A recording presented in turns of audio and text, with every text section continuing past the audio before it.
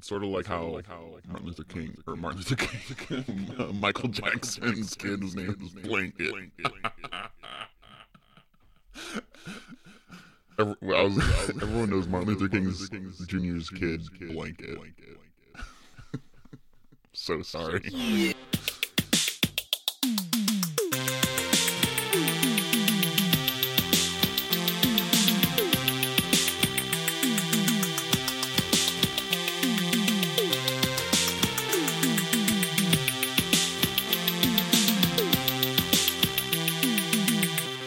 Rebrand.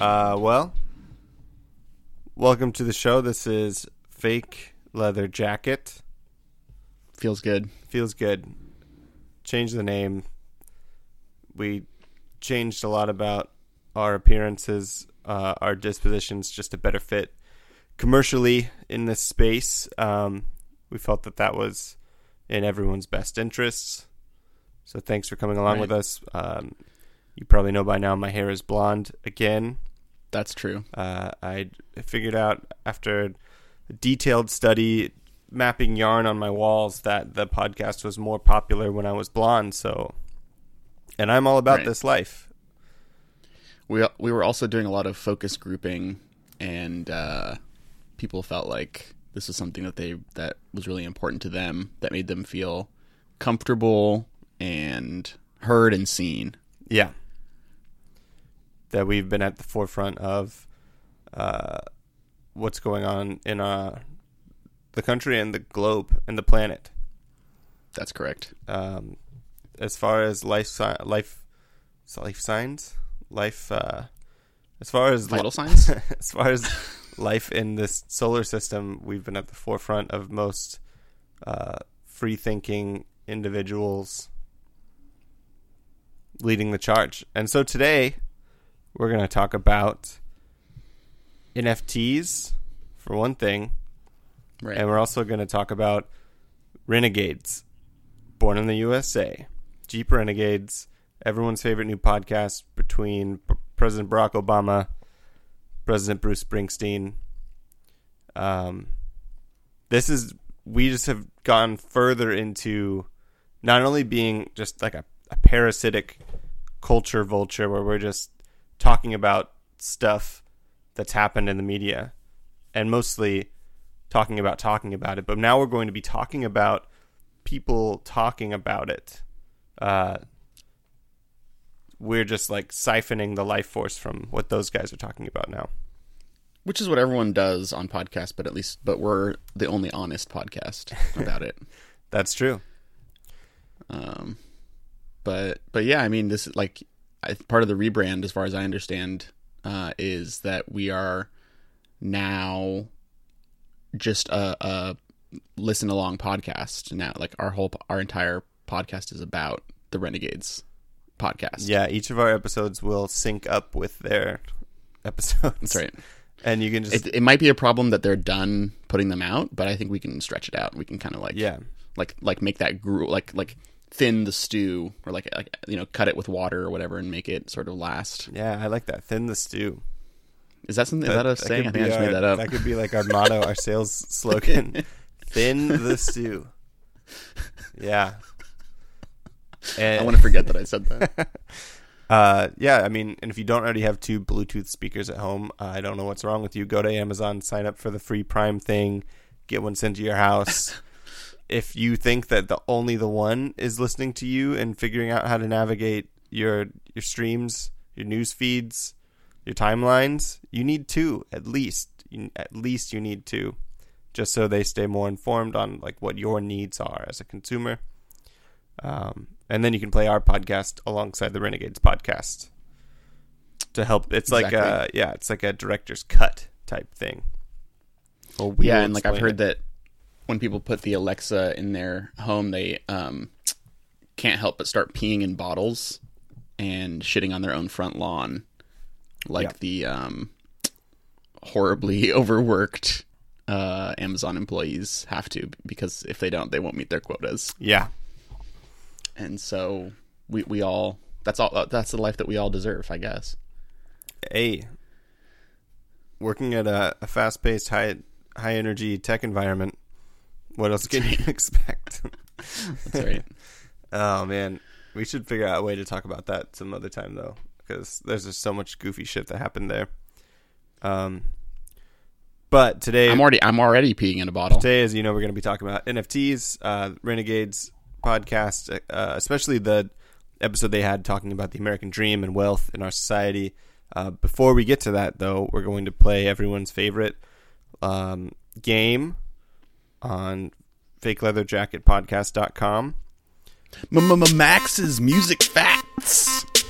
Yeah, well, there's a song for it, but I guess we can just use that. What I can't announce it. I guess we can still do the song. No, that sounds good. Do you want to explain what the rules of the game are?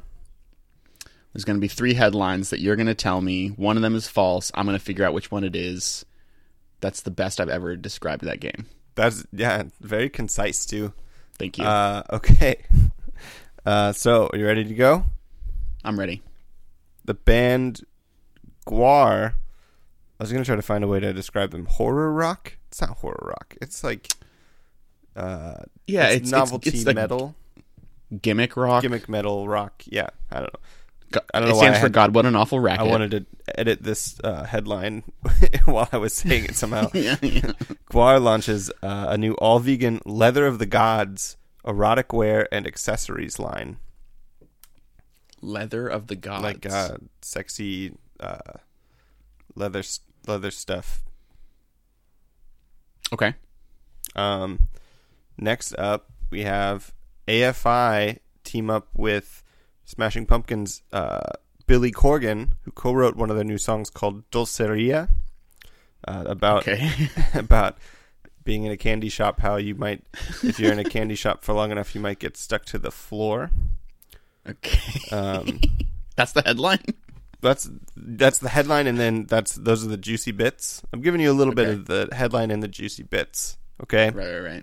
Okay, the bits, I got it. And recently, the Firefest viral tweet of the cheese sandwich, where it's like you probably know what picture I'm talking about, where it's like just 2 pieces of cheese on like stale bread. Right. That viral tweet now sold for how much money was it? Sold as an NFT for I can't find it now, thousands of dollars, and it's for the guy that's selling it who made the viral tweet to pay for some of his medical expenses. So he's trying to recoup. Or not recoup. He's trying to cover some of his medical expenses with selling an NFT of his tweet. Right, but it's not the case that he incurred those medical expenses as a result of having gone to Firefest. Oh, that would be. I didn't read that far in, but that would be. That would be an interesting twist. Dang, I don't know what. Because then that's just money owed to him. But true. Okay. This is a tough one. Yeah, they're all tough. To your credit, I like how you tried to save my ego there at the last second. Finally, a tough one. Well, actually, that's saving my own self-respect because I always get them wrong. That's true. Fair enough. So yeah, I feel like you got it. To be fair, did you get it right? No one else time? could do this.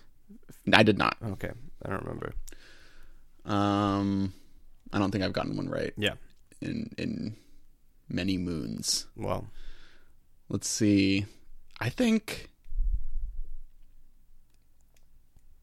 the Gwar one is made up. I think that's Max. Ah, you bastard! Did I get it? You got it. Yeah. Now they did launch their new line of cannabis and cannabis accessories called Bud of the Gods. Yes, that adds up. Yeah. But yeah, I'm surprised. I tried to make it seem like I was reading a real headline. I tried to really sell you on that one, and then the other ones I was kind of trying to make it seem like I wasn't sure what I was talking about. Dang, you got it. Great work. Thank you all for following me on this journey. I'd just like to thank God, really. Yeah. So sure. Blessings. Well, and here's a little bit more about so just one of these songs on the new AFI album is co-written by Billy Corgan, but it is called Dulceria. And that's wow.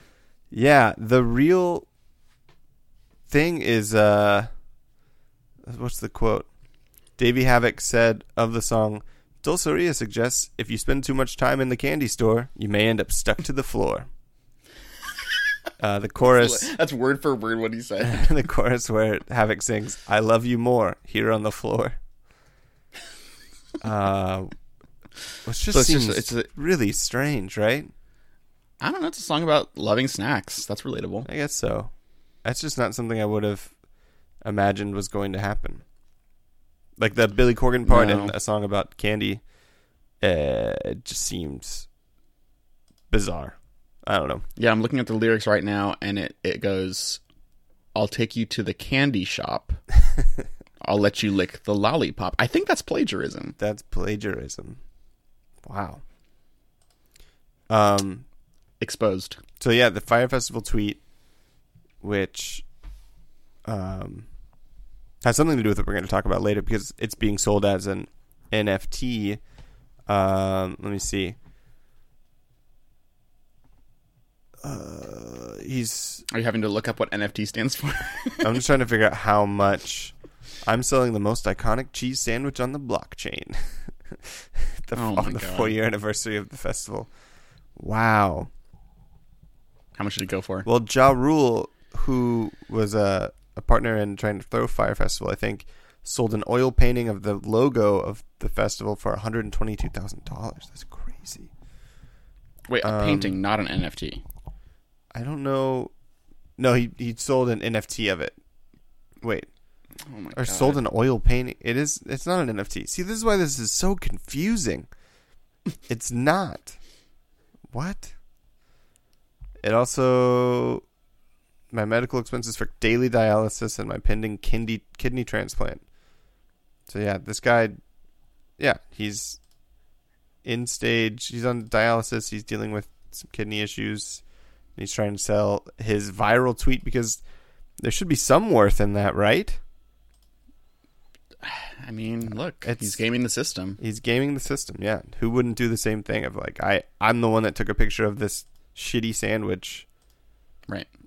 And I also am dying. Please help. It's really sad. It's dark. Yeah. I mean, like, again, like, they were taken for a ride by the Fyre Fest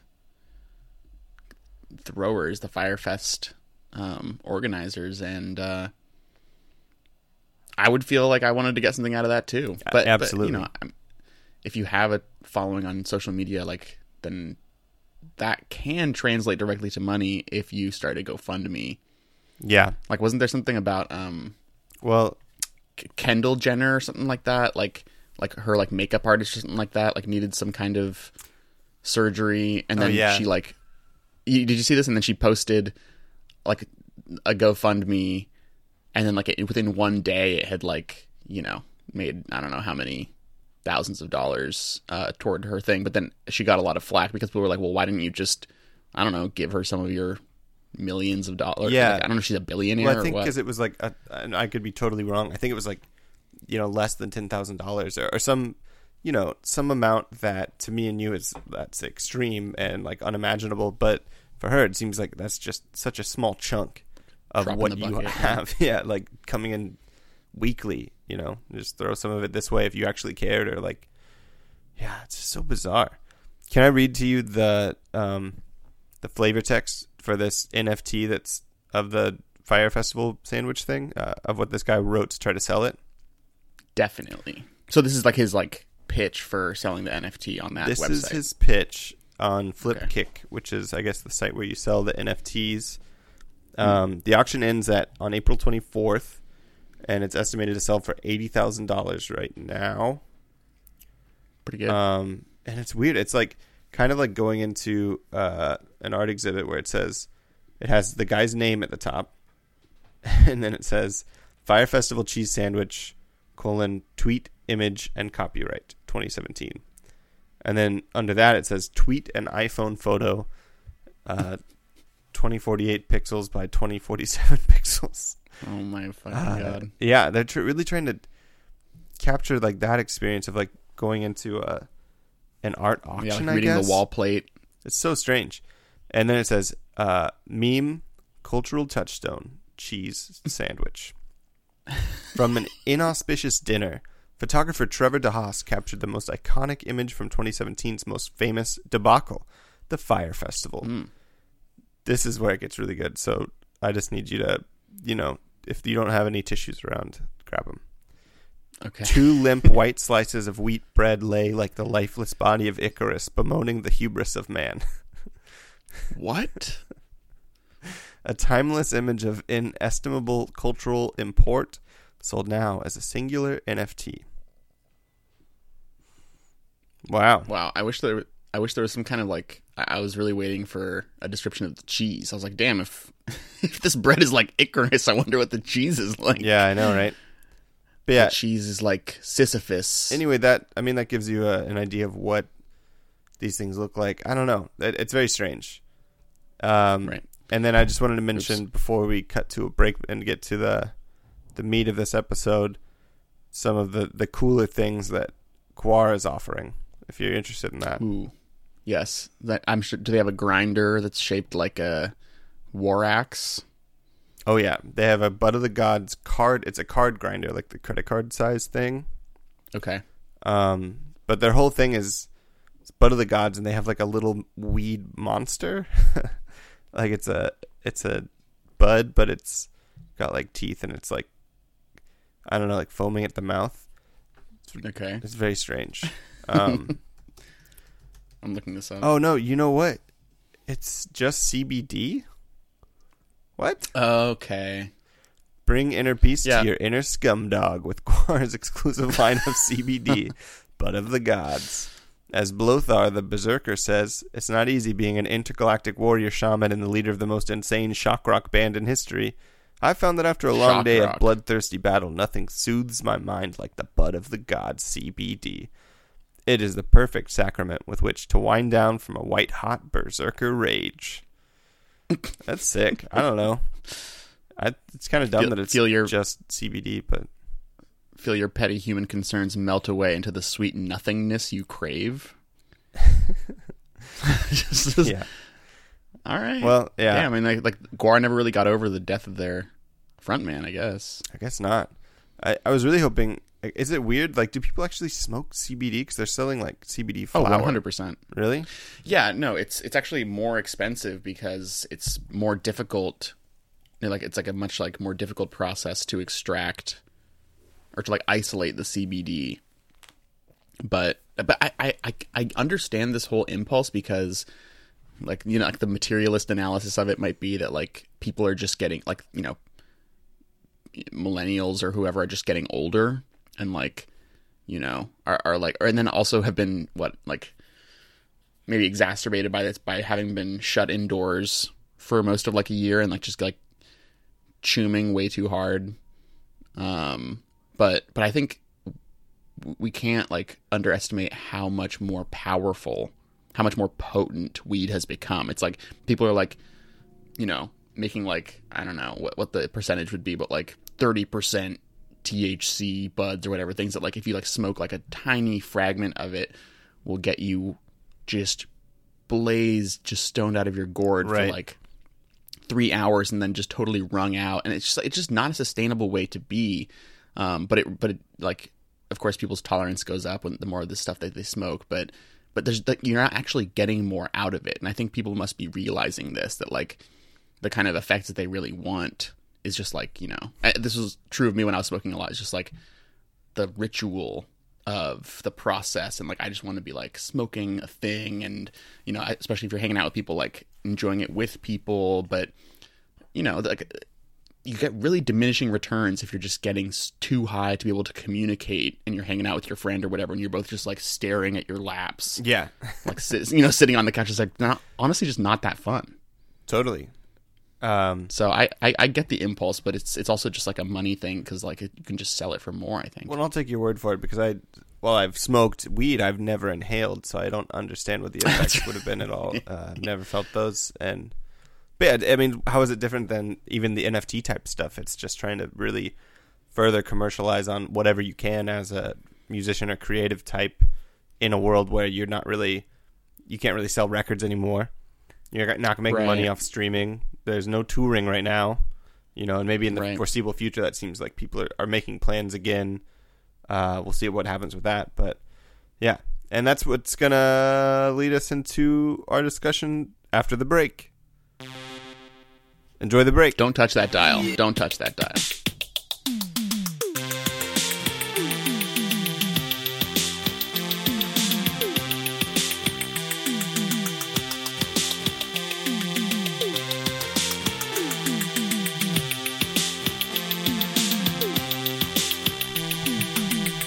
I just got a really good idea Okay. where we do an episode where you review the different CBD and weed products that Oh, people hell put yeah. out. Like, cause someone else, I'm trying to think of who else put out like their own. I mean, so many people do. Like Wu-Tang has a bunch of like CBD and weed stuff, right? Oh, yeah, definitely. And I've been buying and drinking the new Travis Scott hard seltzer. It's called Cacti. Shit, what's that called? Ooh, It's like I did not it's realize like that he's was a just thing. further gone into this globalization of his of just like commercial products. It's crazy. But the Cacti is good. It's agave based. And I just got it because I saw it at the store and I was like, holy shit. Sounds good. Yeah, it was great. Yeah, I mean, I'm familiar with Cypress Hill having their own brand where, like, I remember I saw it at, like, the weed store where you can get, like, an eighth of their weed, and it comes in, like, a skull, like a jar that's shaped like a skull, and it's wearing a fedora as the lid, which is pretty awesome. But also Bob Marley, like the Marley family, has their own line. Apparently Willie Nelson does. Yeah. Yeah, that's why it's Oh my so god, interesting. Die Antwoord. Holy shit, dude. Die Antwoord has their own fucking... Wow. Well, and that's It's called Zefzol. we could do our own like beer fest Jesus. style episode where you're just smoking. Or I guess what was it called at the end of Beard Fest? Is it just Weed Fest?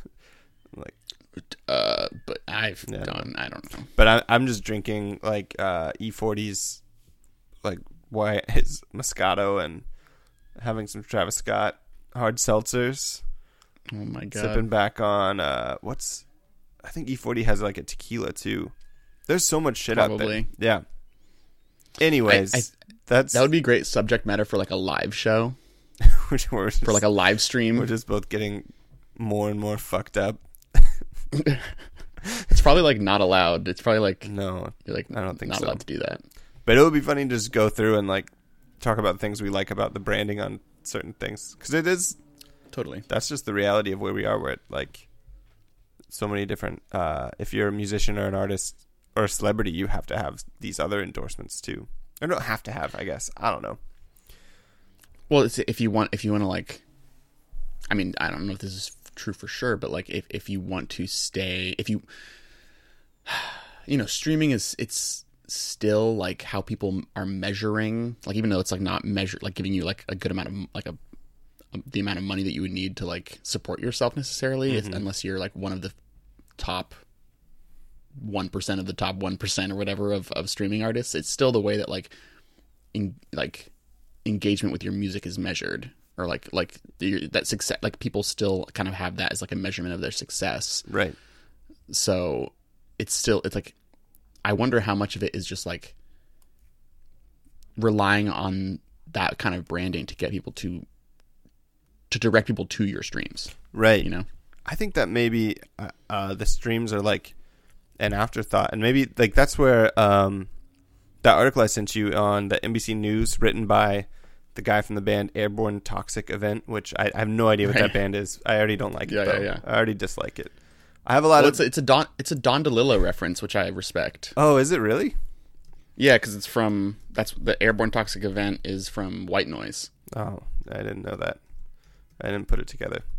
All right, they're my favorite band now, but I know nothing about the band, but I have some issues with the stuff that he said, but a lot of it I agree with. He was basically outlining that these NFTs come along. His outline of like the situation seems pretty apt. Of like NFTs come along, and it's at a time in the music industry where smaller bands and groups of artists that aren't really making music to be mass produced, which is the majority of people who are making music or playing music at all, maybe aren't making stuff to be mass produced, and maybe even aren't pursuing a career in terms of like trying to be financially held up by making music. But the majority of those people can't make any money. They don't have access to the numbers you would need in streams from Spotify to actually make any amount of money. And so the loss of like touring and being able to sell merch and stuff like that has been this huge hit on so many smaller artists' income, especially this last year. And so that's how he kind of introduces the idea of like, and now everybody's obsessed with NFTs.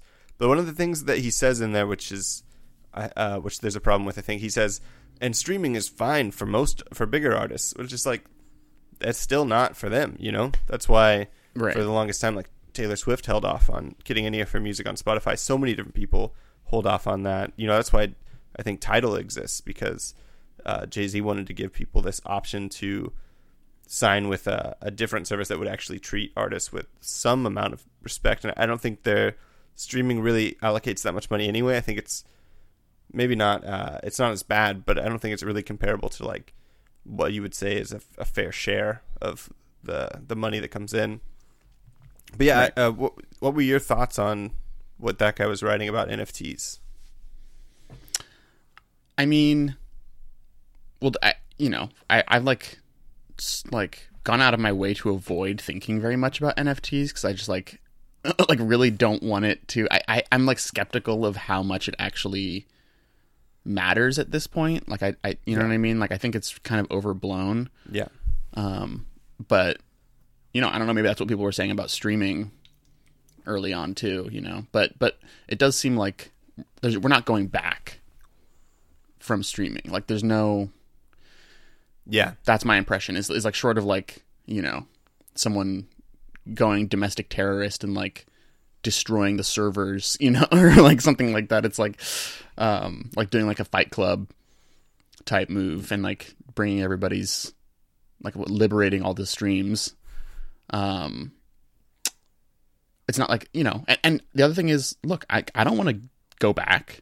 Like, I don't want to have to, like, I have affection and nostalgia for like collecting CDs or like tapes or records or whatever, but people still collect records. Like that's not going to stop. Yeah. It's just that most people aren't going to do that anymore now that we've tasted the delicious nectar of immediate music streaming. You know what I mean? It's like I know people who have been holding out for a long time who recently are like at the breaking point. They're like, I think I'm just going to start streaming because I just want to be I want to be like experiencing music with people again.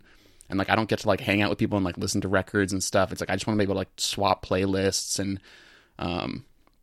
it's anyway. So it just seems like we have to figure out a way to approach this question of streaming in a different way. And it's like I listened to a podcast called The Brunigs, where Matt Brunig and his wife Elizabeth Brunig talk about all different kinds of stuff. But there's one episode I think it's behind a paywall, otherwise I would have sent it to you, where Matt Brunig, who's a policy wonk and a real big booster and like an expert in the welfare state, goes off on a rant about libraries and the artificial scarcity of streaming services when it comes to, he starts by talking about movies.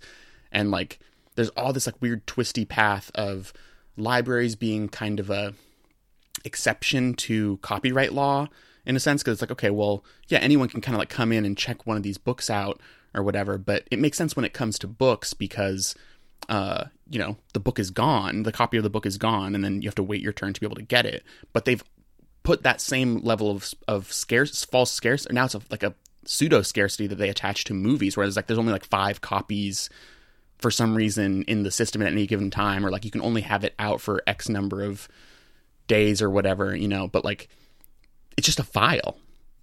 Right. It's just a file on some server somewhere. So like why would there be this kind of like false scarcity attached to it? You can only have X number of things checked out at any given moment. Because it's like trying to like square this circle of intellectual property or copyright law.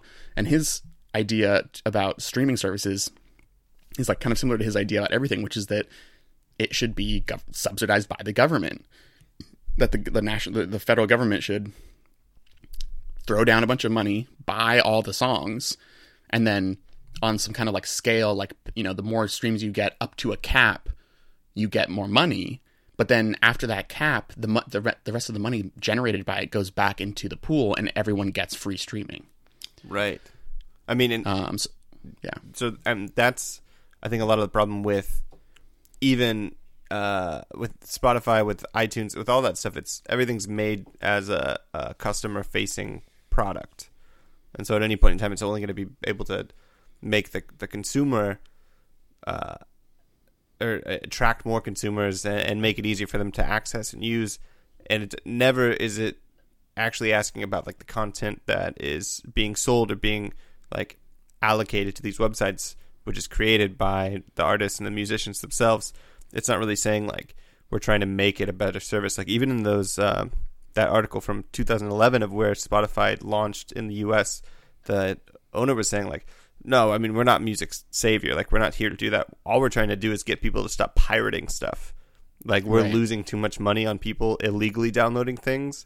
So we just want to make it easier for them to just stream it. And they won. Like, they figure that out, because people are like, well, why would I like illegally download when I can just like open this up and hit play? And even if I'm not paying for it, I can just listen to whatever for the most part. Right. And I mean, it just seems like it kind of mimics the kind of broader thing, what we see going on with people just economically in general, where it's like winner take all, and like that's the kind of the going model. So what Spotify is, and what the record I think to be fair, like what the record industry has always kind of been is just that, right? Maybe like to like a greater or lesser degree, and I think it's like heightened by our current circumstances, but it's always been the case that like when you win really big, and everyone else can't really make a career out of it, right? And that's only gotten worse. But it's like you're saying, or like Spotify was never intended to be a sustainable business model for anyone, except for like Taylor Swift or like people. And it's kind of like Netflix too. It's like they're willing to shell out millions and millions of dollars if your name is Martin Scorsese to like make like this passion project. It's like a 3-hour long movie with Al Pacino and Robert De Niro and all this kind of stuff. And like, it doesn't really ultimately matter if it makes any money, because none of those Silicon Valley companies turn a profit. Yeah, exactly. Like the whole model is based on like eventually aiming to like be the sole producer of, or the sole streaming service or whatever, to like monopolize the market and to crowd everyone else out. So it just seems like that there needs to be some kind of a structural change, like a change on the structural level to be able to address that kind of thing.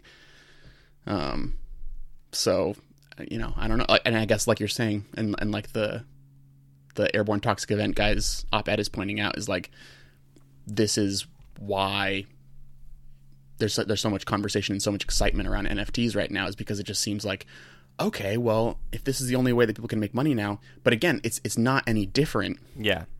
Just like Silicon Valley, it's just a way for rich people to invest and to try to sell their like, NFT of a cheese sandwich at a profit. I don't really understand like how these things are supposed to like appreciate in value. Right. Well, it doesn't really make any goddamn sense to me. And that's what I think I want to make clear is I don't want to understand the NFTs. I don't wish to gain a full understanding of what it means or how it works in the blockchain. None of that to me is really that important. It's more like, he's talking about it in this article, like, think of an NFT like a first edition of a book signed by the author, or a print of a painting signed by the artist, or a limited edition vinyl record signed by all the members of the band. And yeah, and it's so confusing to think about, because it just exists digitally, and there's an authentication process that is somehow routed through a blockchain or something like that. I can wrap my head around that, I think. But at the end of the day, it's like, why does it matter? If I take a screenshot of the Fire Festival cheese sandwich, am I stealing intellectual property from this guy? Or right. and why would I do that? Like, why would I if I was like, Max, I want you to see this Rinky Dink cheese sandwich that I made or that I had at the Fire Festival. This is my picture. Like, it doesn't make any sense. There's no actual value. It's just artificially created so that we can further extend these intellectual property rights just as like this umbrella of everything that exists digitally, like even tweets or whatever are now like intellectual property that can be bought and sold and can accumulate value, and it's no longer just like, you know, anyone's games. Like it's going to turn into like someone owning a meme at some point, and then if you like try to rework their meme or do something with it, is that going to be an intellectual property right conflict or something? Like no, I mean that's the thing, and this is like what I really don't want to, like you, I don't want to understand this, and I don't think it's that important. I don't think it matters that much, except to understand, you know, the kind of broader scope of like what blockchain is about and all this kind of stuff. So it's like, it's not intellectual property rights. Right. It's not copyright. Like, that's the thing, is that you can still continue to take screenshots of that same image and whatever and share them, but you don't own the one that has been officially like certified through this process. It's I don't know, it's bizarre, but the whole thing with a blockchain and with NFTs is that it's encrypted and no human can touch it. Like no human can like intervene in that kind of like complicated calculation that it's always making to, I don't know, keep those things like it's I don't know. Well, he says like, no, dude. If you own it, you're able to transfer it, but you're never able to actually copy it. And I think that has something to do with actual like functions of the blockchain or how it's stored on the blockchain or something like that. Is that's the authenticity of this item or this piece of property that exists digitally, is that you're only able to transfer it. You can't copy it. It exists in a tangible way where there is sole ownership is like possible, you know, like that's feasible. But yeah, again, the question is like, why? And that's what doesn't make any sense. But the other part of this that I feel like what we really want to talk about is the way that in the past couple of weeks, and we're definitely late in responding to this, the past couple of weeks, there's been that surge in like a craze for NFTs of like, oh my God, look at what Kings of Leon are doing. They're selling an NFT of their new album, which I guess would just be like a special edition, and you would get front row seats to like a future concert, and you get to meet the band or something like that. Right. But it's like they could have just sold that anyway. But it's like just jumping on the craze, the most recent like technological craze that doesn't change anything structurally or fundamentally about anything in the music industry. So it doesn't really create any sort of equity, although they want to make it, because there's like this technology component, they want to make it seem like there is this objective like equal footing that everyone's on. Like, well, it's the internet. Like, you can just sell whatever you want, and then the forces of the internet, the mysterious forces of the blockchain, decide how much value to add to what you're doing, or how much like or what kind of value to assign in amounts of Bitcoin or dollars. And that's just not the case. It's not how it works. Like, obviously someone with more wealth and weight culturally is going to make so much more money, whereas someone who's a smaller artist who could use something like an opportunity like what the NFT seems to be portrayed as, you know, to sell like a special edition of something, or to like, I don't know, take back ownership of something that otherwise has to be streamed ubiquitously. They don't have the same kind of footing to like posture in the same way that Kings of Leon has, or you know what I mean? They don't get to to sell an NFT for that much, for millions of dollars or whatever. Well, I mean, that's the thing. It's like, it's artificial scarcity. Yeah.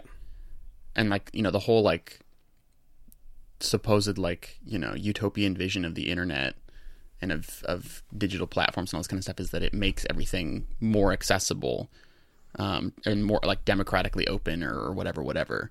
But of course, as soon as it became like lucrative or like a financially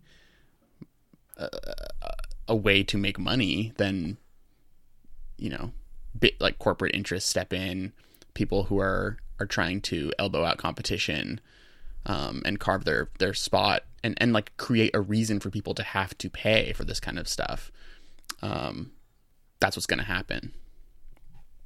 So, but I mean, my understanding is that it's like there is at no point is there any kind of like real value being created there. And that's the whole point. And that's true of kind of like Elon Musk, who like at one point was the richest guy in the world, might still be the richest guy in the world, who makes nothing of any real value. Like I happen to see a lot of Teslas because I'm, you know, living in Northern California, where it's like, yeah, I don't know how many you see where you are, but it's like there's a ton of Teslas around all the time. But that's a skewed, you know, it's like we're in a very weird pocket of the country where like the vast majority of people don't see Teslas, don't drive Teslas. And what you actually see whenever I see it like come up in, on the news or whatever, it's like another Tesla blew up in someone's, you know, driveway. Another Tesla crashed on the highway because it was like on autopilot or whatever. And like it doesn't work. Like they're shit luxury products.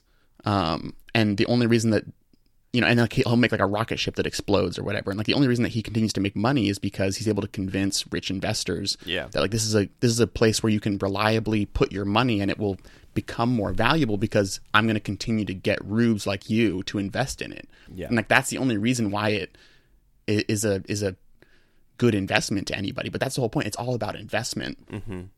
At no point is it about, and it's even weirder than like buying fine art because you can't like hang it up on your wall or whatever. It's all like in the screen and you kind of like, you know, I don't know, trying to fucking play the stocks. It's just another game. It's it's artificial scarcity for an artificial product or experience or like token or whatever. You know, it's just, it's very strange. It's just, you know, if you came over to my house and I said, I've got this new record out from, I don't know, from Grimes. I just bought a song from Grimes on the blockchain, but I can't let you see it. You'd have to pay me, you know, $1 million first. It's just like, what's the fucking point? It's just throwing money at this like insane scheme, like going to Mars or anything else Elon Musk does outside of making shitty cars. Right. When there's all this other shit going on that, you know, could use any percentage of that money. Right. But it's just, I don't know. I mean, we should probably move on, but that's just, as my understanding is that's not how it's ever intended to make money. It's not like you need to pay me, like it's not intellectual property and it's not copyright. It's not like you have to pay me for the right to listen to this. It's just, you have a string of code that says that you have the original. Right. And you are the owner of the original. That's it. It's like that's the whole thing. The records at the record store that are like way high up on the shelf and are like whatever amount of grams of vinyl and right. That's why this guy like talks about like first edition, like a signed first edition. Yeah. As his example. Yeah. Or whatever it is or first printing or whatever, first pressing of a record or something like that. It's a collector's item, but at no point, you know, it's not like there's like, it's like, you know, going to be a quirk in the recording or anything like that. It's just like you get like, like a VIP ticket and you get like an exclusive, like that's the stuff that Grimes is selling, or like weird music videos and like digital art and stuff. It's not actually the songs. I think as we get to the end of this topic, I'm going to keep trying to get further away from what it actually is. Okay. It's like Pokemon Go. Okay. I'm listening. Am I right? You have my attention. I was hoping you were going to refute that, but... Oh, I don't know. Well, it's just... I wanted to see where that was going to go. I don't really know how that works either. It's like Pokemon Go in that I don't really know how that works. Oh, that's but fair. It seemed very exciting for a few minutes or weeks, and then I just got really frustrated with it for no reason, because I don't want to have anything to do with it. I don't understand it, but there seemed to be a lot of dorks out there who do. And they seem to be having a lot of fun, and I just don't like when other people have fun. Yeah, I'm just like, I already feel like I'm distracted enough without seeing like a Togepi, walking around on the sidewalk, and it's like I'm already like checking my phone constantly. I don't need to also be getting like notifications that there's like a Charmander nearby and be like, oh, hang on, like hold that thought to like the person that I just like, ran into from high school or whatever. And like, now I'm like, hang on, I got to go catch this, it's just, yeah, we don't need to double down on this stuff. It sucks. Exactly. It sucks, folks. And for our sponsor today, Flipkick, the best way to sell NFTs on the internet. That's right. If anyone out there can figure out how to turn our podcast or any, element of it into an NFT, we're willing to do that, and would love to experience that journey with you. I'm pretty sure it costs a couple $1,000s to just like get it up there. You have to like Jesus convert your money into Ethereum or whatever, into ether bucks, into ether, or something into like just that. Ether. That's literally what it's called. Your money needs to become ethereal, just like turn it your into body. Elysium. Download yourself into the USB hard drive. Right. So, but I guess the first move we could make is to make some NFTs of the exclusive VIP How I Hear It COVID cruise. Yeah. Well, that might be the place to start. And the cruise is ongoing. They won't know until they reach shore. There's no Wi-Fi aboard, so they won't know about the name change of the podcast until they find a new port. They've been trapped in a whirlpool going in circles for about 6 months now, and they're running low on supplies. Running very low. Yeah. we can get you to like parachute in. We can drop you off via plane, so you can that's a enjoy cool that experience. exclusive you don't experience. Have to, if you have you ever wanted to go on a cruise ship, but you don't actually want the experience? But it has to take hours for the ship to get going, right? Yeah. You have to wait for the captain to like break the bottle of sparkling wine on the bow. On the bow? Yeah, on the bow. On the bow, yeah. Takes very long. It takes a long time. Let's drop you off on a ship that's already moving, and it's only moving. It's just moving in circles. That's right. So this is huge. You don't have to actually travel at sea. Yeah. Okay. Correct. All right. Well, I am glad that we had that conversation, because now I feel like I know less about NFTs than I did. I know, me too. When we started talking. I don't know.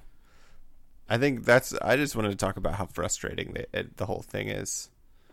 That's what's important to me. Not anything tangible about what's going on in the world, but trying to understand my own fears and my inner turmoil, my brain turmoil. Well, and I guess maybe just to like close it out, like the thing that let's just get the name of this guy, Michael Jolet, Michael Jolet, the guy from Airborne Toxic Event who wrote this op-ed, closes it out by saying that this might be the future. Like, he says, NFTs are not the only solution. They may finally offer a way forward and away from the existing industrial business model.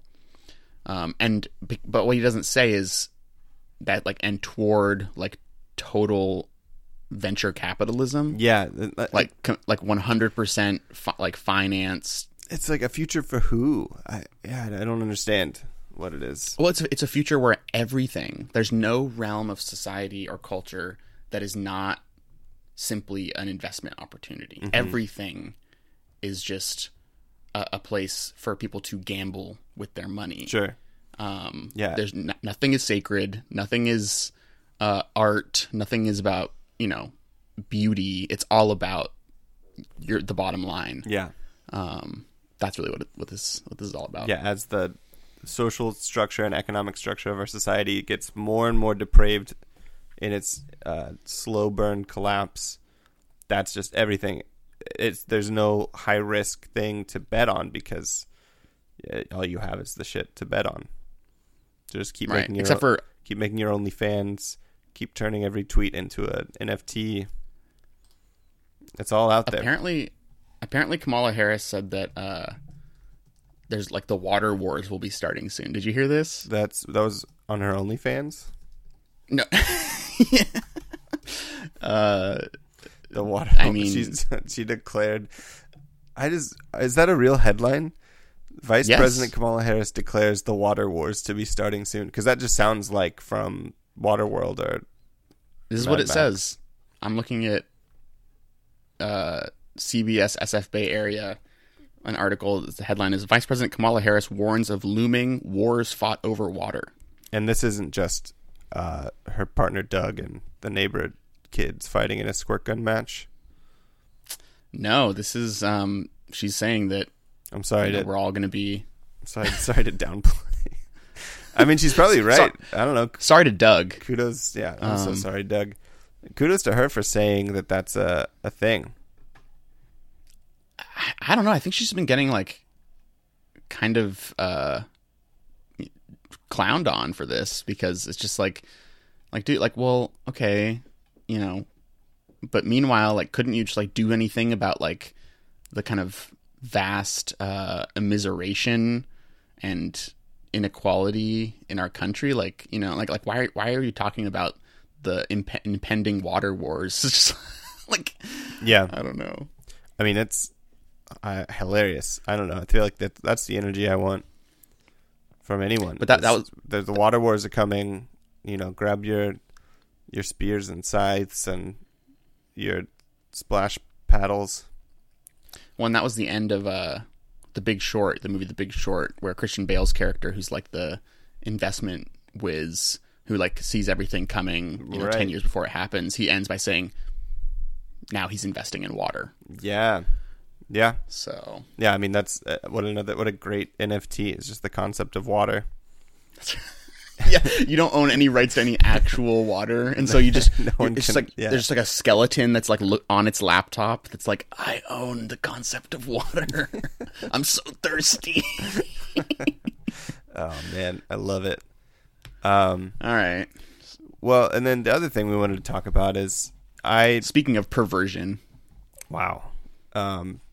the latest episodes of, I guess not latest, I don't know. I had to take a break from the Renegades. I finished it, man.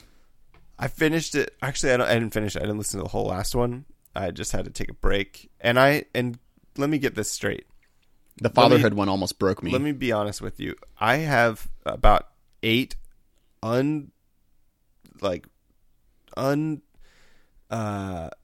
am I trying to say? I have 8 children who don't get any food or water. I have 8 hours, 5 days a week, where I am literally just by myself in an empty warehouse, not an empty warehouse, in a warehouse where I'm just listening to podcasts and music sometimes. But honestly, if I listen to too much music in a day, it just feels extremely lonely. So just listening to people talk is a great way to balance it all out, as I'm just like touching my cold hands onto cold boxes. Touching my cold hands. And it's really not that bad. But I just listen to podcasts all day, and I honestly couldn't get through much more of the Renegade stuff. And it's a lot of the articles that you sent me and some of the other stuff I've been reading about what people are thinking about those two doing their podcast, of this, like, that initial foundational argument for their existence being, here's a conversation between both sides of the country finally, or, you know, like, that's kind of what they're trying to portray it as though they don't have that much in common, that they're like trying to meet in the middle. You know, this is kind of the branding that both of them are trying to have, and so is the Democratic Party at this point in time, just trying to unify a very segmented and, like, I mean, a time of a lot of chaos and intensity and division. But that they have so much more in common with one another. They're both extremely wealthy elites who have, like, influenced culture time and time again, and not only culture, but have, like, been at the helm of social control before. Right. And I mean, we talked about it last time when we also were talking about Pavarotti. But yeah, I mean, the more I listen to that, it's really wild to hear some of the ways that they are trying to juxtaposition their views into that framework. Like in this wealth episode, it starts off, they're like, back in my day, we didn't need that much stuff. We just had a scruffy looking apartment, and we had enough to eat. We had clothes on our backs, and that was fine. But these days, people just buy so much stuff, and that's what I just don't understand. Everybody wants to be a millionaire and have all this stuff. Like, what's going on? And it's and it's very like easy to say, like, okay, boomer, like that kind of thing. But it's just so bizarre because these are two of the most, maybe not the wealthiest, but in like the top 5% of the entire globe. Sure, right? Right, and like at one point they're kind of like, "Oh, this is pretty bad. We sound like a couple of old guys talking about how I used to, walk 10 miles in the snow to get to school." And then and Bruce is like, "Oh, it's so bad. But again, like, and then they move on because the entirety of the whole podcast is just that. Yeah. And that's supposed to be like what you're coming to it for. But yeah, I mean, it's interesting. Like, I think this episode, to me, does tease out certain ways that they are actually different from each other. Yeah. Even though ultimately it's like, yeah, like, it's no huge reach for two extremely wealthy guys of standing in the US to like get together on Bruce Springsteen's like, whatever, multi-million-dollar ranch and like go for a ride in his souped up convertible or whatever. Sure. But it's weird because it seems like Springsteen is really trying to, it sounds like he's trying to minimize how poor he was, in a sense, but he but there's a little bit of wiggle there because he does say, well, our apartments were really funky. Like there's all these ways that I think he's saying, like, actually he does have some kind of origin in a real experience of being, a member of the working poor. So he distinguishes himself from like abject poverty, like homelessness and stuff that we see a lot more of now, which is totally true. And that maybe there was less of that in Freehold, but that doesn't mean, like, he says that his family was living hand to mouth, right? They were living paycheck to paycheck. Yeah. Which is the experience of most Americans today, for sure. So it just seems like throughout the conversation, Springsteen has a kind of core humanity and a sense of values that for whatever reason is like hard for Obama to understand. I don't know if you picked up on this, but like there's multiple times where like, Bruce Springsteen is explaining his like imposter syndrome of like when he started to finally make some money, mm-hmm. and he was like, then I went out and bought myself like a $10,000, what the hell kind of car was it? I don't know anything about cars. It's fine. Some kind of a sports car. A Camaro. He got a Camaro, so not a sports car. And he says like when he started driving it, like, I think it was a Camaro. Anyway, he felt like it was like a gold-plated Rolls Royce, and he felt so deeply embarrassed. And Obama's like, oh, because it conflicted with your public persona and like your audience that you're trying to fleece, And he's like, well, I mean, it just conflicted with my sense of who I am. Yeah, right. And like what my values are. And Obama's like, weird, Yeah, yeah. That's the really scary part. Is that like Obama recognizes like, yeah, that's, you have to like dress and act a certain way because that's who you're trying to get support from, Right.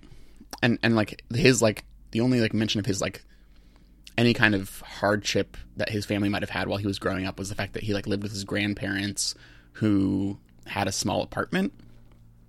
Like, I think that was the only real thing, but like meanwhile, yeah, go ahead. Well, and I mean, it's not in the same episode, but also like, growing up not knowing his father, like it's not like he's didn't experience something about an authentic life or like or experience some level of trauma, but it's not that poverty was necessarily a part of it, Well, that's the thing. Like, well, okay, so what was the actual economic hardship? He says, I think the one thing, well, I mean, there's a few times where he's talking about like meeting up with Michelle and her friends who are Wall Street guys, and he's trying to say like he didn't really care for these guys because they had their Rolexes and their nice suits and all this stuff. And, you know, decades later, he would obviously just bail all of these guys out of one of the worst financial crises to happen during his presidency or any in the last 50 years. But he didn't really like the way they dressed. They kind of like that rubbed him the wrong way. And he was like talking about how I think he said he had like just like a used suit and felt sort of dorky because of it. But again, it's like he is just really seeing the visible patterns of what wealth means, and kind of in only talking about that is hiding all of the stuff that's underneath of like, well, that's great if you like, you know, you didn't feel like you wanted to dress that way. I guess you weren't right in your practice of neoliberal economics and consumerism. You weren't really drawn to like that particular aesthetic choice, you know, which is like, I don't know, there's something there. But it's also like he talks about how his apartments, he'd have like furniture he found on the street or from like third-hand stores or whatever. And like, but what's never clear is that was by necessity. Yeah. And I think, you know, so whether or not it like, you know, we can't go back into time and like, you know, by his own, if you believe his kind of narrative, which he's practiced many, many times since, you know, running for office,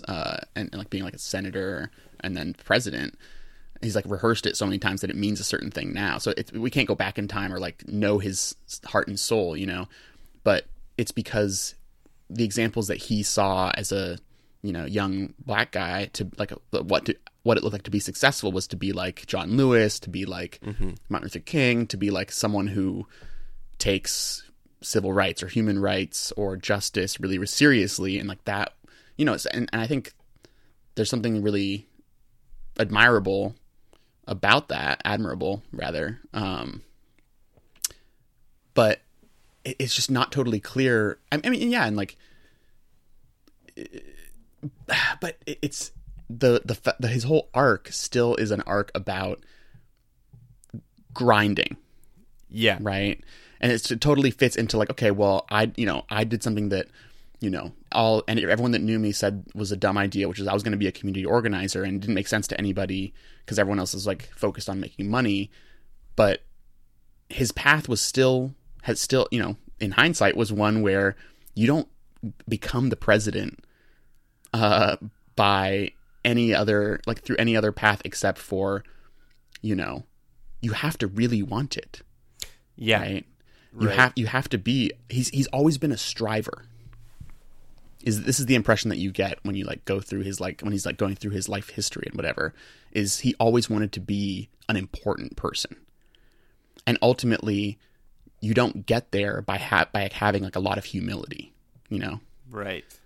Like, you know, which is kind of what comes across, at least in Bruce Springsteen's story. And maybe he's just like way better at, or not way better, but like that's the story that he's practiced telling. And that like, you know, is one where he feels like he doesn't belong and he doesn't deserve nice things and all this kind of stuff. And like, you know, I guess we can kind of like debate how authentic that actually is. But his art, Bruce Springsteen's art, speaks for itself from my perspective, which is that it gives voice to this experience of being hopeless, of being helpless, of being, you know, exploited, of, right. You know, like, which speaks to the kind of broad swath of Americans for a variety of reasons, you know, whether it's like kind of like wealthier people who are like, yeah, like I love Born in the USA, you know what I mean? Like, and like they don't really like pay close attention to like what the lyrics are really saying, or like, you know, most Americans who feel like they haven't gotten what they deserve, which is like some like basic stability in their lives, or like, you know, so I don't know. Yeah, and well, the that's what would have been the more interesting story, is like exploring Bruce's humility. You know, the point where he says in 1980, I think he just finally started making money again because he made all these really bad deals when he was younger.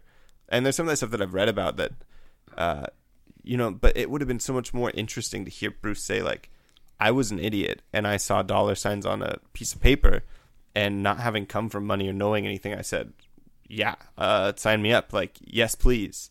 And he made a bunch of bad deals.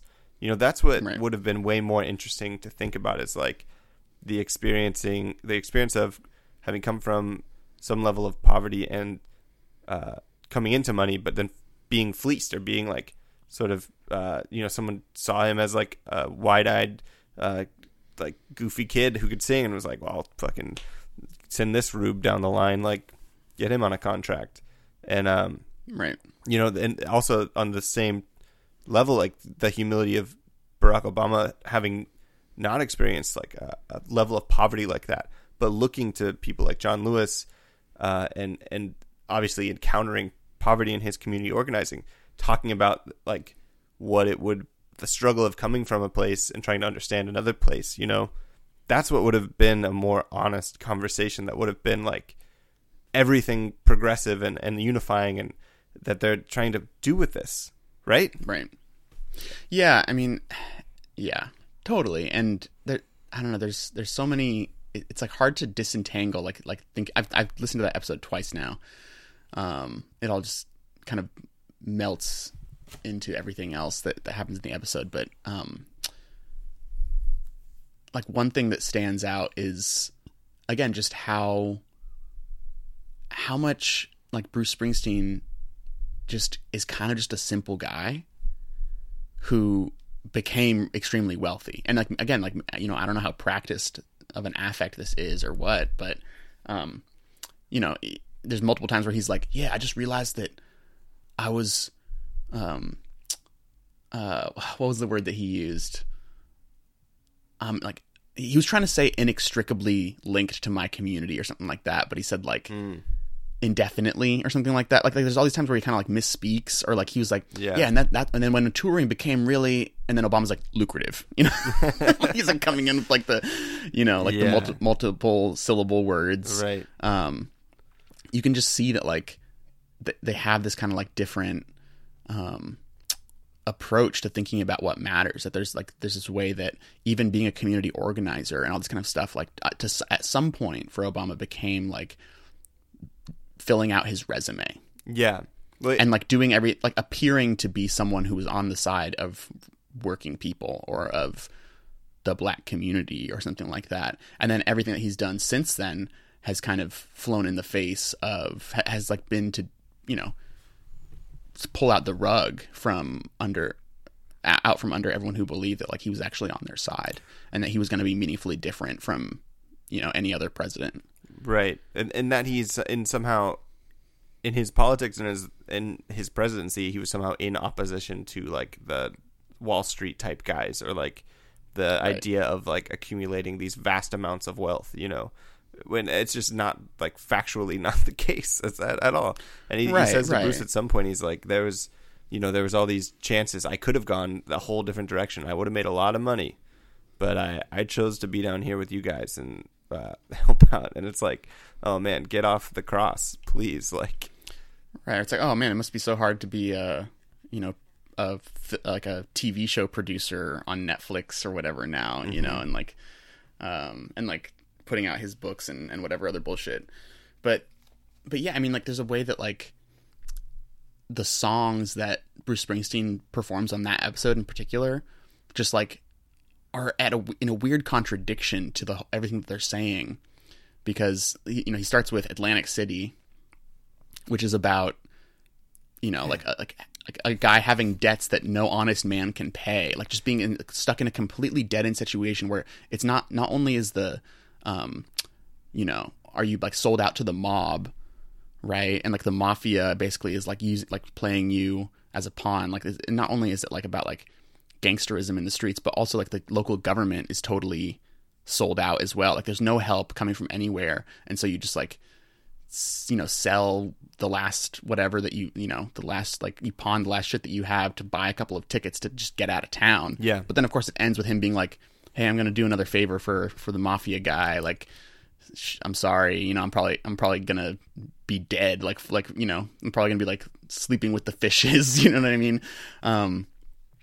so how do they square that with, like, you know, that was like came out in the 80s, and like 30, 40 years later, Obama is kind of rising up through the ranks in politics, becomes president, and what, changes nothing. You know what I mean? It's like, you know, at one point they're like, it's almost like the 50s and 60s were kind of like a brief period in between two Gilded Ages. Right. It's like, well, yeah, like aren't we still basically living in, you know, it's just like a weird gap in the whole story. And it ends with used cars, which is like, you know, seems to contradict what Springsteen is saying about, like, well, we never felt like we didn't have that much. But that whole song is about how ashamed and embarrassed he is to be, to have a father who's working class, who, like, you know, when he's at the car dealership and like the dealers are can't stop looking at his hands, like the hands of a working guy. Yeah. And then they're like, well, if you could just, like, you know, give us an advance on this, you know, or if you could just, like, front us some of the money for this car. And they're like, no, we can't do that. And so they have to drive out with like a shittier car than they want or something like that. And then, you know, Springsteen, or the speaker of the song, is just like, I wish we would just he would just gun the car and we would just drive out of here and, like, never have to see anyone again, because I'm so embarrassed and ashamed to be poor, you know? Yeah. So it's just like, it seems like that's only gotten worse for most people, you know? Yeah. And it's like a fundamental misunderstanding. It's like almost an intentional misunderstanding of where their perspective ends and begins, you know, like as if the point we're at right now in American society is somehow like either an anomaly or like where we've finally hit solid ground again or something, you know, like, I don't know. It's like this weird, like, yeah, I mean, can you believe we're not in between two Gilded Ages again? Or I don't know. It's like a weird. Well, I think the story is that, like, well, things were going pretty good, especially when I was in office. But then it turned out that people actually just thought that success was, you know, it was we Trump. all know what happened. Yeah. Right. And it had nothing to do with anything that I did, of course. You know what I mean? Yeah. It's like, it has no relationship to, like, what my presidency represented or did not achieve that it promised or anything like that, you know? The other thing that I thought was really absurd was he was saying last year, me and Michelle, for her birthday, we rented out the top floor. No, it was for Christmas. Was it for Christmas? Yeah. They rented out the top floor of some restaurant in Hawaii that they had these huge views of the island. I don't know which island at all. But he was saying, and my favorite part of the evening was we talked about the really crappy apartments we used to stay in on my grandparents' floor, and then, you know, we stayed at the Marriott, and then we stayed at this other place, and then finally we're staying here at this huge hotel. And it's like his favorite part of that event, I thought it was her birthday, but I don't think so. His favorite part was just tracking his economic ascent, you know, like. Well, in fairness to what he's actually saying, I mean, again, this is the thing. This is even worse than that, because if he had just said that, then it would be like, okay, well, this is irredeemable. Like, there's, like, you know, how could he, you know? But what he actually says is, but what we realized in that conversation is that it didn't really matter where we lived as long as we had each other, as long as we had the sunset or whatever it was. Which, you know, if you want to think about it as generously as possible, that is true. And, like, there is something that, you know, you can't buy about being a human being. And there are people who, no matter what their material circumstances are, can eke out a kind of modicum of joy and love and wholeness in the face of, you know, not having enough to eat or not having stable housing and all that kind of stuff. The reality is that makes it so much more difficult, you know, but it is true that there are people with lots of material wealth who are very deeply unhappy. Sure. So that's, I think, but the problem is that, like, when it's these two particular guys telling that story, I mean, it's like, okay, well, easy for you to say. Yeah, from the vantage point of the top floor of this restaurant or whatever, that's what I think sets it all in a really strange light, to say, like, we only ever needed each other, you know, that's all we really needed. It's like, all right, you know, that's really nice, but, like, some people have gone now over a year without work and have only gotten like $2,000, $3,000, I guess. I don't know, some random amounts of money that's been arbitrarily handed out at moments in time to make sure that things don't get too out of hand, you know? Right. But I'm just fundamentally, I'll always be less pissed off at Bruce Springsteen, who, what he became, you know, extremely wealthy doing was successfully, I think to many fans, to many people who listen to his music, successfully giving voice to the kind of mundane disappointments of being an average American. Yeah. Of not having enough. And so if he was playing that kind of music at the same time that he was, you know, being an architect and an enabler of that same system, then I'd have a real problem with him. Exactly. But that's the thing, is like, Obama is not only someone who should know better, he's someone who apparently has known better and chose instead, or like even still, to become the manager of that system. Yeah, and was in positions to have changed things for the better, you know? Right. And look, like whether or not he actually would have been able to transform society, you know, like that's too simple to think that, like, you know, he alone could do that. But to not have any humility to say, I fucked up, guys. Yeah. And which like, you know, why would he do that? Yeah. That would ruin his bag and like discredit the whole system, which is not what he wants to do. But the fact is that whenever he comes back in to intervene, it's to say, hey, protesters, just go home. Right. Hey, NBA, you know, players, just go back to dribbling the fucking ball. All right. And like, give up on like that's always what he does. He always calls in to say, hey, Klobuchar and Buttigieg, drop out so that we can knife Bernie Sanders' campaign in the ribs. That's what he actually does, at the same time that he's like talking about, you know, singing Amazing Grace. Yeah. At you know, the funeral of the church shooting.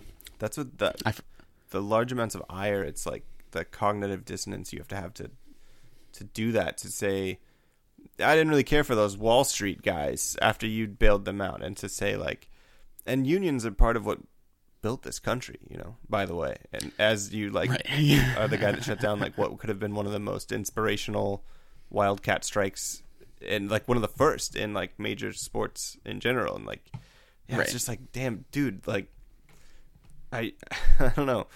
He's viewing himself with this lens of nostalgia, but it doesn't really go back that far, you know. He was only president just, you know, like a week ago, it seems like, you know. And that's why it's so wild to hear him now contradicting the like actual decisions that he made. Right. Yeah, but and it's go ahead. I think I've found one thing from the podcast that I really like. Okay. Give me a sec. I'm just gonna go grab it really quick. Did you have anything else to wrap this up? You're gonna grab it? Did you have anything else to wrap this up? Any more thoughts? I don't know. I mean, I'm just, I guess, you know, the New Yorker article about it, I like. It's not very. I thought it was going to be longer than it was. It's very short, but the whole thing of like lulling America, it's very apt, because that's what it felt like, and that, like, we were mentioning in text or whatever, like how exhausting it is to listen to that podcast, because it is seductive, and you just kind of want to be like, oh yeah, these are just a couple of guys, you know, they just really mean well, they just kind of love America, and then you have to remind yourself that, you know, oh god, like you have to like shake your head and be like, okay, no, these are lies. This is like they're omitting, like, you know, the most important stuff that we need to actually understand what the fuck happened and why, like, we're still in such a bad situation. But yeah, no, you've been not so subtly playing guitar in the background, and that is something that we are going to do every episode as part of our rebrand. Fake Leather Jacket Podcast. We're just gonna hang out, get into the shit, and I'm gonna noodle around. Yeah, we didn't say anything, but we're actually hanging out on your family's estate right now, and we're in a barn that's been converted into a studio loft. and outside we have a line of Audis and Ferraris, and there's beyond that there are some rolling green hills and some wild horses that are just kind of running free. We live your family's estate is actually a wild horse preserve. And at the So very end, this is we climb this is into what you can my- expect. Climb into my Subaru and baby, I just gun it, and we get away from it all. I'm just gonna drive, and I'm gonna miss that turn on the interstate. I'm just gonna keep driving. You know, I think that's a good way to end it. Thanks for sticking with us if you have for this long. More coming soon. and if you happen to know how NFTs work, you can email us at. Please don't email us about that. Yeah. At gmail.com. Put something on Craigslist and I'll find it. Yeah, if you know anything about NFTs and you want to let us know, write it on a piece of paper, crumple it up, and throw it in the fucking trash. Hell yeah. Hell yeah. All right.